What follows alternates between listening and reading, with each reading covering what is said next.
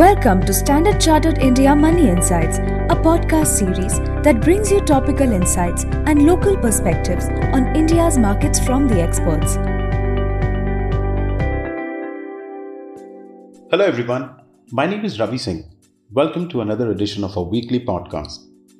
Global equities trended mixed over the past week after higher than expected US CPI inflation and core inflation data pushed bond yields higher, sending major US equity benchmarks lower from their record highs in the previous weeks. Asian equities continue to enjoy a positive momentum, with the MSCI Asia ex-Japan rising more than 2%, led by China offshore and Hong Kong and Taiwan markets, supported largely by Chinese tourist activities and the tech and AI sector optimism after strong earnings reporting during the week. Back home, Indian equities rose over the past week. The Nifty index rose 1.3%, driven by strong macroeconomic data and strong conclusion to earnings season, despite foreign investors continuing to sell for the sixth consecutive week.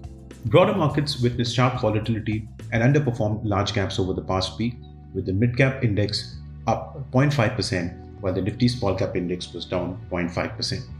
Among sectors, auto and IT led the winners with gains of over 2.4%, while metals and FMCG led the losers with cuts of over 0.5% over the past week. The Indian fixed income market had a stable week, with Indian government bond yields falling marginally across the curve, driven by lower than expected domestic CPI and WPI inflation data, while the US bond yields rose higher, driven by a higher than expected US inflation print. The 10-year Indian government bond yields fell 1 basis point to close at 7.10%, while the 3-year and 5-year Indian government bond yields fell 1 basis point each. The INR closed flat for the week at 83 per dollar, as strong domestic macro data balanced the impact of rising US bond yields, higher crude oil prices, strengthening US dollar, and foreign investor outflows. Brent crude oil rose around 1% to close at $81.9 per barrel, posting a weekly gain as simmering tensions in the Middle East overshadowed stubborn inflation in the US and a murky demand outlook for the year.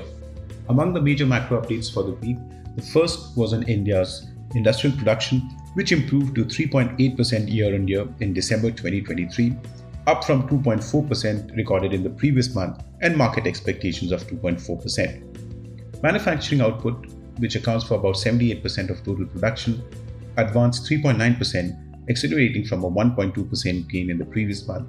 On the other hand, output eased for mining, electricity.